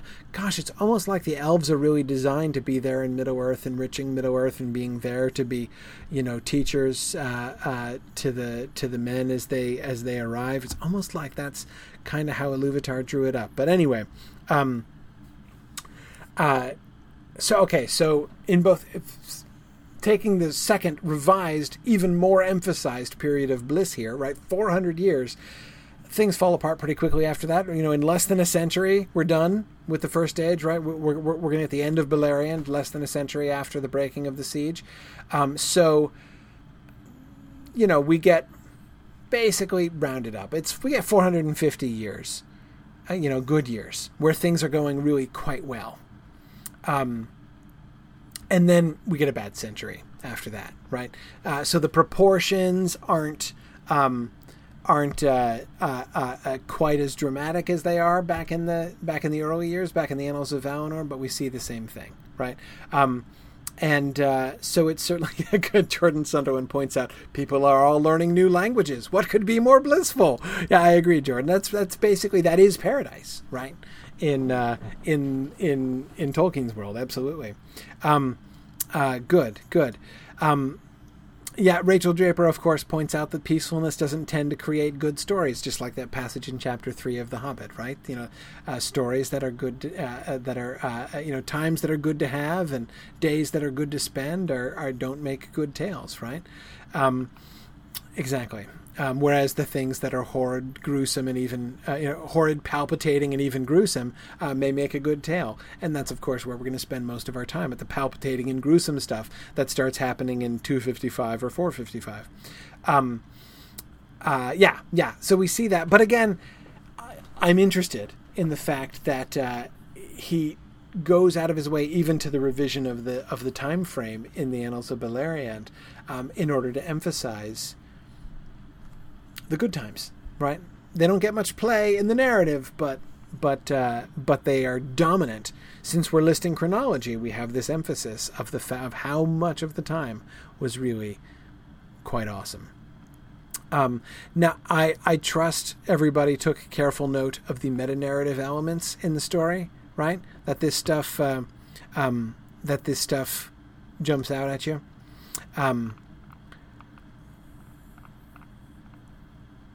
But the lords of the house of Finrod were less grim and of kinder mood than the others, and they had no part in the kinslaying. Remember, Finrod equals Finarfin in the later version, right? Yet they did not escape its curse, who now refused to turn back. Finrod himself returned, and many of his people with him, and came at last once more unto Valinor, and received the pardon of the gods. But Aule, their ancient friend, smiled on them no more, and the Teleri were estranged. Here endeth that which Rumil wrote. Here followeth the continuation of Pengalod of Gondolin. Now, if you have not yet been trained to have your little ears perk up as soon as you come across a reference in Tolkien to like a scribe or, the person who wrote down the text or something like that, it's a good habit to develop, because those passages are almost always interesting, I think. And in fact, I think it's so interesting, and my ears were perking up so much when I got to these moments, and thinking it through again this time, that I will actually say, this is my answer to the bigger question I was asking earlier. Why plot summary? Why annals? Why are we doing this? Why is Tolkien wanting to publish this? This way. Here it is. This is the selling point. In my this is my theory. This, I think, is the selling point of the whole thing. Here endeth that which Rumil wrote. Here followeth the continuation of Pengalod. That's the money line right there. Right? That's going to get them lining up at the bookstores, my friends. Here endeth that which Rumil wrote. Here followeth the continuation of Pengalod. Notice what all three methods of storytelling that Tolkien has tried in the Silmarillion tradition, the interspersed tales set in a frame, Book of Lost Tales, the freestanding epic stories, or in poetry in this case, in the Lays of Beleriand, and the plot summary method in the Shaping of Middle-earth and the Lost Road. What do all three of them have in common? Authenticity is what they have in common, right? That is, all of them have explanations of origin, where the stories themselves came from, right? The Book of Lost Tales is meant to be a translation of the book that Ariel, or Alfwine, whatever his name's supposed to be, wrote when he comes back to the lands of men, else we wouldn't have the Book of Lost Tales, right? We have the Book of Lost Tales because this random human guy ended up going to the land of the elves, and he heard the stories and he wrote them all down, and then he comes home and he writes down the book in human language, right, in order to pass on this lore to future generations, and that's what we're getting, right? We're getting a later translation and edition of Ariel Alfwine's book. Okay, so we get it in the Book of Lost Tales. With the epic poems, it's less explicit, right? We don't actually meet the narrator as we do with Ariel Alfwine, but still, these are songs that were sung by the ancient elf bards, right? You'll remember there are references to them in the published Silmarillion, right? About the story that was sung about that Maglor made about the kinslaying. Remember the reference to that in the published Silmarillion? Well, Tolkien started writing that poem, right? So those are survivals of this poetic tradition that grew up around these things. Again, it's less explicit, right? We don't get the frame built into it, but it kind of works, right? And it's certainly a very good excuse for them being in poetry, right? The very fact that they're in verse gives a kind of authenticity to it, right? Here's the old saga. Here's the old, what the Elvish bards once sang, right? And has been passed down, and this has survived. What we get here is historical documents, right? Exactly, Marie. With Rumil and Pengalod, we get an elvish origin for the stories, as Marie says, without an explanation of how we get to human transmission. You're right, we don't get that. But what we do get is this sense of authenticity. What are we reading here?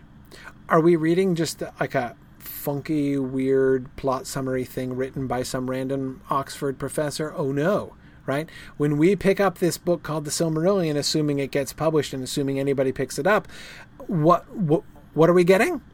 We are getting authentic elvish history right here, my friends, right? These are the elves' own records of these things as they happened, right? So do they, beef up the stories as we might beef them up? No, and there'll be other opportunities to tell them. This isn't the whole of the Silmarillion. There's more stuff. This is just one part of the published Silmarillion. So we're gonna get some more drama and other things. But Marie, exactly, what we're getting is history. The very flatness of the narration, the very lack of poetic and emotional emphasis makes them more authentic, right? This is unbiased recording of history. That's what you're getting here. Isn't that cool? Isn't it pretty neat to have in your hands this history that has come down from these ancient days, from the prehistory of men, right? That's pretty cool, right? It works. It works. The plot summary as a mode adds to the authenticity, adds to its own authority, really, right? I mean, you think about it. So, okay, the Book of Lost Tales is theoretically a found text, but in itself it is a fairy story. That is, the very frame of it is a fairy story, right?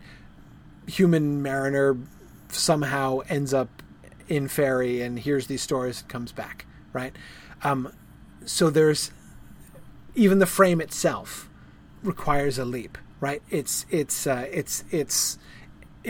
It tries to ground the narrative within our own historical, especially the Alfwine stuff, when he's rooting it to Anglo-Saxon times, and in particular even connected with, again, those of you who remember the Book of Lost Tales Volume 2 will recall that Alfwine, the narrator, was being connected with Hengist and Horsa, right? Like historical figures that everybody knows. So he's trying to ground it in history that we know, but it's still a fairy story, right? We still have to kind of enter into it. It's not, facts, right? The epic poems are really cool, but they have not much context, right? And it's very clear that Tolkien needed context. In fact, his need of context is what inspired the plot summary mode in the first place. The first step in this plot summary movement was the sketch of the mythology in 1930, and that was written explicitly as a piece of background prose to help somebody contextualize the lay of the children of Hurin. When he sent them that poem to read, he just couldn't bear the idea of them not knowing the whole story. They really needed the context in order to get everything. So that's the problem with just having the epic poems, right? So the epic poems can't really stand alone. The Book of Lost Tales is cool, but it itself is still, it doesn't still really connect with us. But the plot summary model gives us an authentic document that explains itself, right? This stuff tells the whole story, and it can stand alone, right? That, I think, is what so there is a sense in which you could say almost perversely that the very unattractiveness of the plot summary mode justifies the plot summary mode. Like, it is the purpose for the plot summary mode. Yeah, exactly.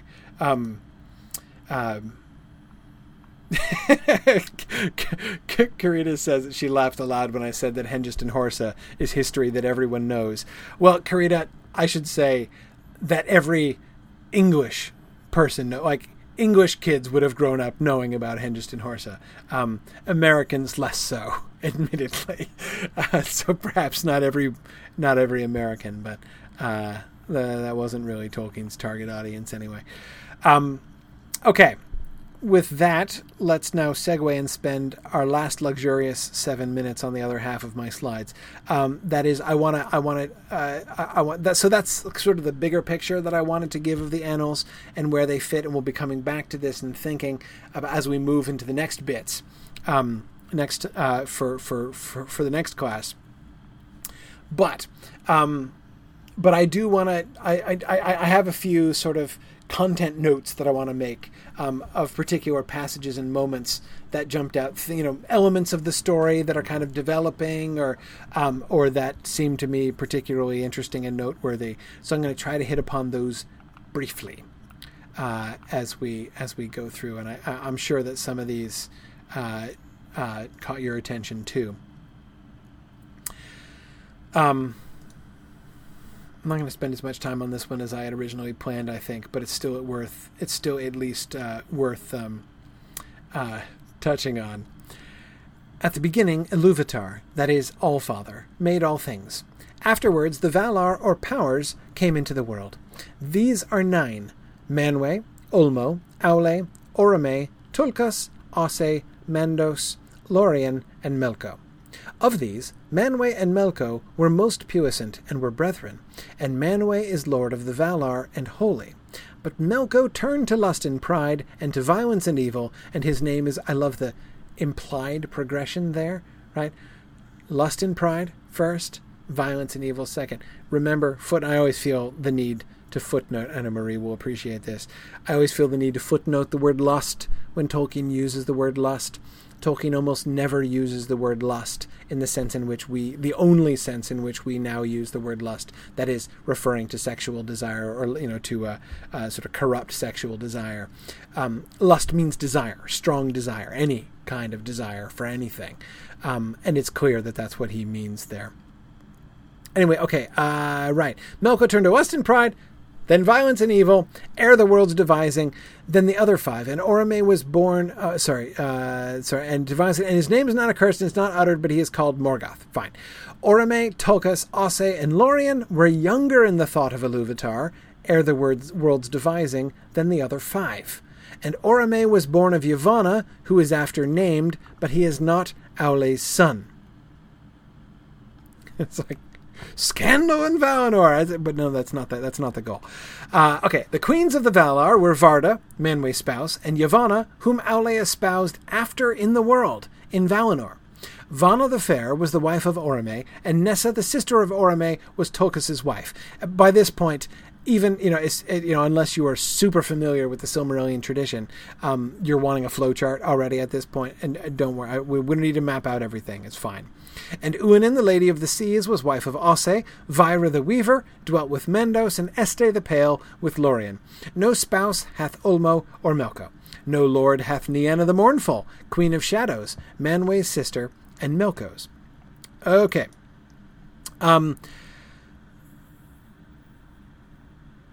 So, what's going on here? What do we see about the Valar? What do you notice about the Valar? Karita asks, is Nienna single because she's mournful, or is she mournful because she's single? Neither, Karita. I know you're joking. But it is kind of funny, Karita, the way that he brings that up in the context of, like, he starts with, she has no husband, right? And in the context saying that she's mournful. Okay, good, Marie, excellent. They can still have kids and brothers and sisters in this version. Okay, so this has been a thing from the Valar from the beginning. That is that they not only get married, but they procreate, right? So we still have procreation among the Valar. We still are having brothers and sisters among the Valar, right? Like, it's not just that. So Manwë and Melko are not just like akin or peers; they're brothers, right? And Nienna is their sister, right? So they're siblings, Nienna and Manwë and Melko,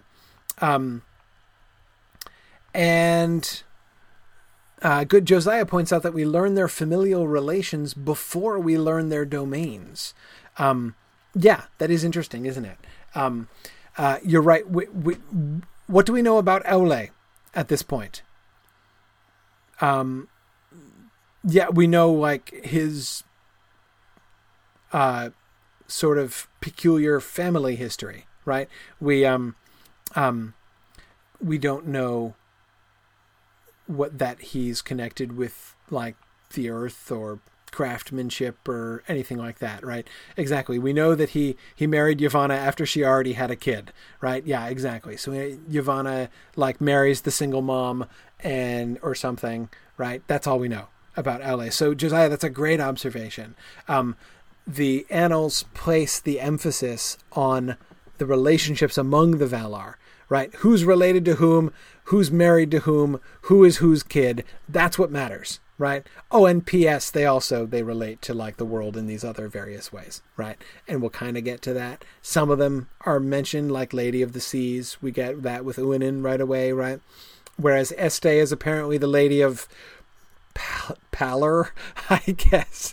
That's kind of getting the shaft. I can't help but think. But anyway, okay.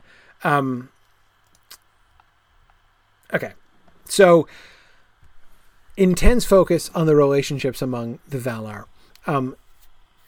Do we see him moving away from the having kids thing? I don't know. No, they are still having children, but notice the one element which is new in this version, as Christopher emphasizes. Orome, Tulkas, Osse, and Lorien were younger in the thought of Iluvatar ere the world's devising than the other five. Okay, so the youth and age of them, so Orome, Tulkas, and Osse, and Lorien are younger than Ulmo and Manwë and Aule and Orome. Sorry, not Orome. I included him in both categories. Mandos, right? One of the old guys, right? So some of them, so what exactly that means, in what sense they are, yeah, Karita asked, what does that even mean? I'm not even sure what that even means exactly. Ere the world's devising suggests that they're, right, so Karita's saying, does he think of them as younger, or he thought of them later? It suggests he thought of them later, right? That, like, first Iluvatar comes up with Manwë and Ulmo and Aule and Mandos and Lorien and Melko, and presumably Varda and Yavanna. And then later on, he, like, says, "Hey, I've got an awesome idea. Orome, Togas, Alce, and Lorien." Oh, shoot, I included Lorien in both categories again. Anyway. But you see what I'm saying, right? That seems to be the implication, that they're younger in the thought of Iluvatar, that they came in more recently. Tom Hillman thinks it sounds suspiciously like the Titans and the Olympians, and I agree with you, Tom. It does sound suspiciously like the Titans and the Olympians. Tom, in my mind, this is kind of another example, I think.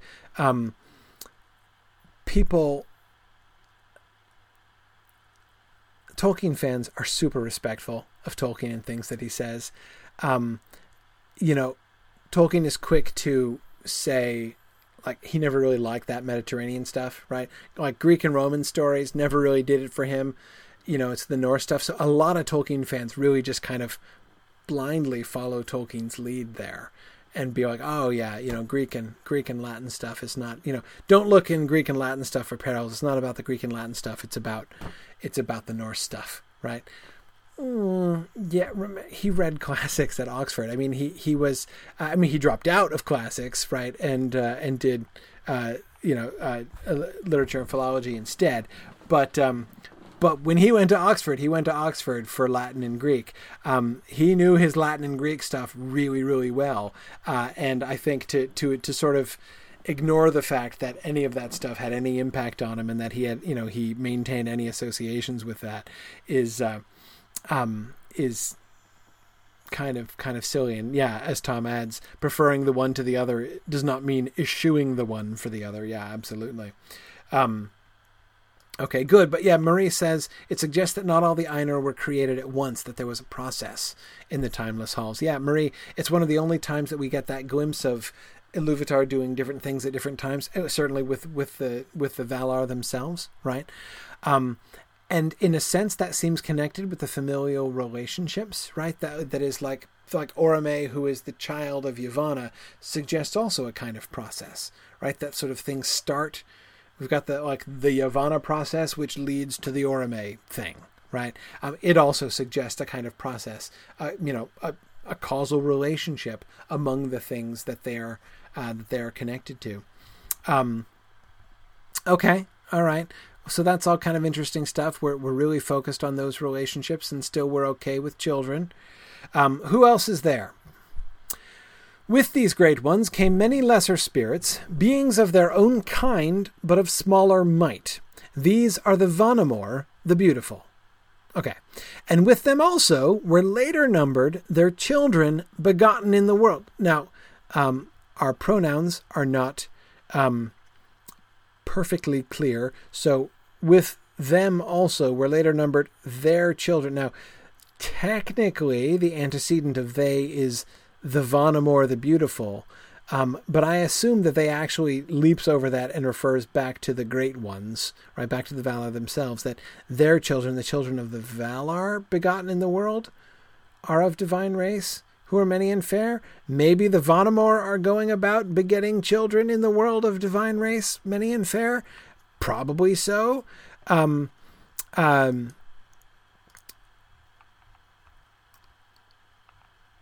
Yeah, Yana's asking, is this the Maya? The Maiar? No. I mean, yes, but not yet, right? That is the concept of the Maya, that word isn't there yet, right? This is what we have, right? He's getting there, but he's not there yet. Notice there are two different orders of being here. The Vanamor and the Valarindi. The Vanamor, the lesser spirits. Those are clearly the ones which he will later call Maiar, right? But then you also have those of divine race in the world. You also have the Valarindi, okay? So you can have people who are begotten by the gods, but are kind of... Who are we talking about here? Can somebody give me an example of a Valarindi that we know? Who's a Valarindi? Any Valarindi you can think of from the Silmarillion or the Lord of the Rings?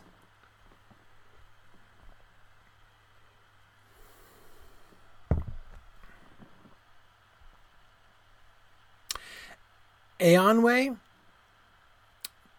presumably, yes, as he's a child of Manwë, probably begotten after the world was made.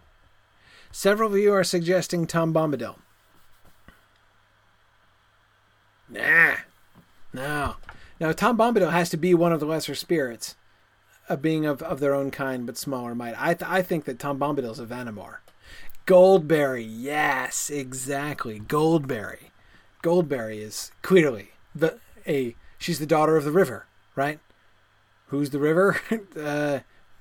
So is the river Vanamor, and Goldberry is a Valorindi? I could live with that, right? Remember, if you think this is irrelevant, right? Remember where we're going after this, right? This is the text that Tolkien is going to sort of push to one side of his desk and start writing the Fellowship of the Ring, right? So we're right there. We're right. It's Tom Bombadil and go totally relevant. Now, we already have the Tom Bombadil poem, of course. I know they already exist in advance and everything. But when he brings them in to the Fellowship of the Ring, to this world, this is the frame that we have for this. Huan, that's an interesting suggestion, Nick. I can buy that. So yeah, I would say Tom Bombadil. Exactly, good, Josiah. Tom Bombadil is fatherless, right? So yes, oldest and fatherless, so he can't be Valorindi. Absolutely.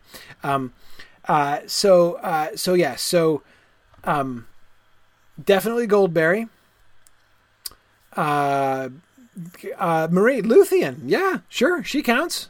She is of divine race, begotten in the world. I mean, she's like half Valorindi, right?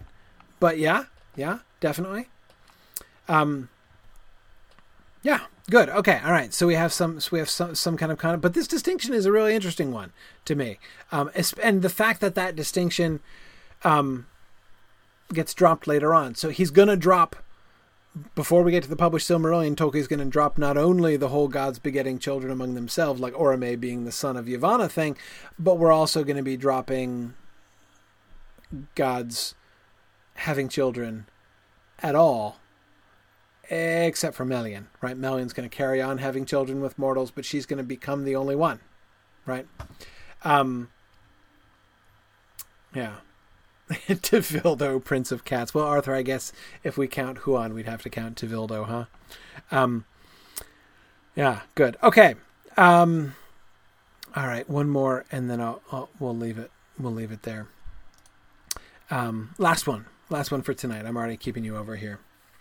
Yavanna often reproached the Valar for their neglectful stewardship, wherefore, on a time, Varda began the fashioning of the stars, and she set them aloft. Thereafter, the night of the world was beautiful, and some of the Vanamor strayed into Middle-earth. Among these was Melian, whose voice was renowned in Valmar. She was of Lorien's house, but she returned not thither for many years, and the nightingales sang about her in the dark woods of the western lands. Okay, so, confirmation. Melian is a Vanamor, right, which would mean that her daughter Luthien would be at least half Valorindi. The Vanamor, we've had this concept from the beginning. From the Book of Lost Tales onward, the Valar have each had their people about them, right? Like and this seemed to be, again, back at the beginning, Book of Lost Tales era, Tolkien is doing a lot of myth of explanation, right? So where did all those stories about, like, all those sylphs, those air spirits come from? Right, all those, and what about all the stories about, like, spirits of the earth and, like, dryads from the trees and things like that? Where did those stories all come from? Well, they're all derived from the people because they have people, right? So there are spirits of the air, minor spirits of the air, who are Manwë's people, who are called by some sylphs, right? So, like, stories about sylphs and brownies and dryads and all that kind of thing, those are all derived from those are all names that are given to the people of the different Valar. So that concept goes back to that kind of myth of explanation stuff. Did I say myth of exploration before? I probably did. Anyway, that goes back to the myth of explanation stuff that we get early on. We're not getting that anymore, but the people are still there, right? But they're now being categorized differently and presented somewhat differently. And of course, Melian is plainly put among them. But again, notice, what's the emphasis? What's the point of this passage? Notice that we get the reference to the neglectful stewardship of the Valar, which seems to me important, right? The Valar aren't nearly so dopey in the annals as they were in the Book of Lost Tales, right? The Valar have really gained in gravitas and respect as we've gone through, but they still make mistakes, right? They're not perfect. They still screw up their stewardship of the world. And if they screw up in this way, we can think that they probably screw up in other ways. So this is an indictment of the Valar and does prompt us to think, just because we're still calling them the gods in this story doesn't mean that we should think of them as perfect and their plans as always awesome, because they're not. And that's made very explicit here.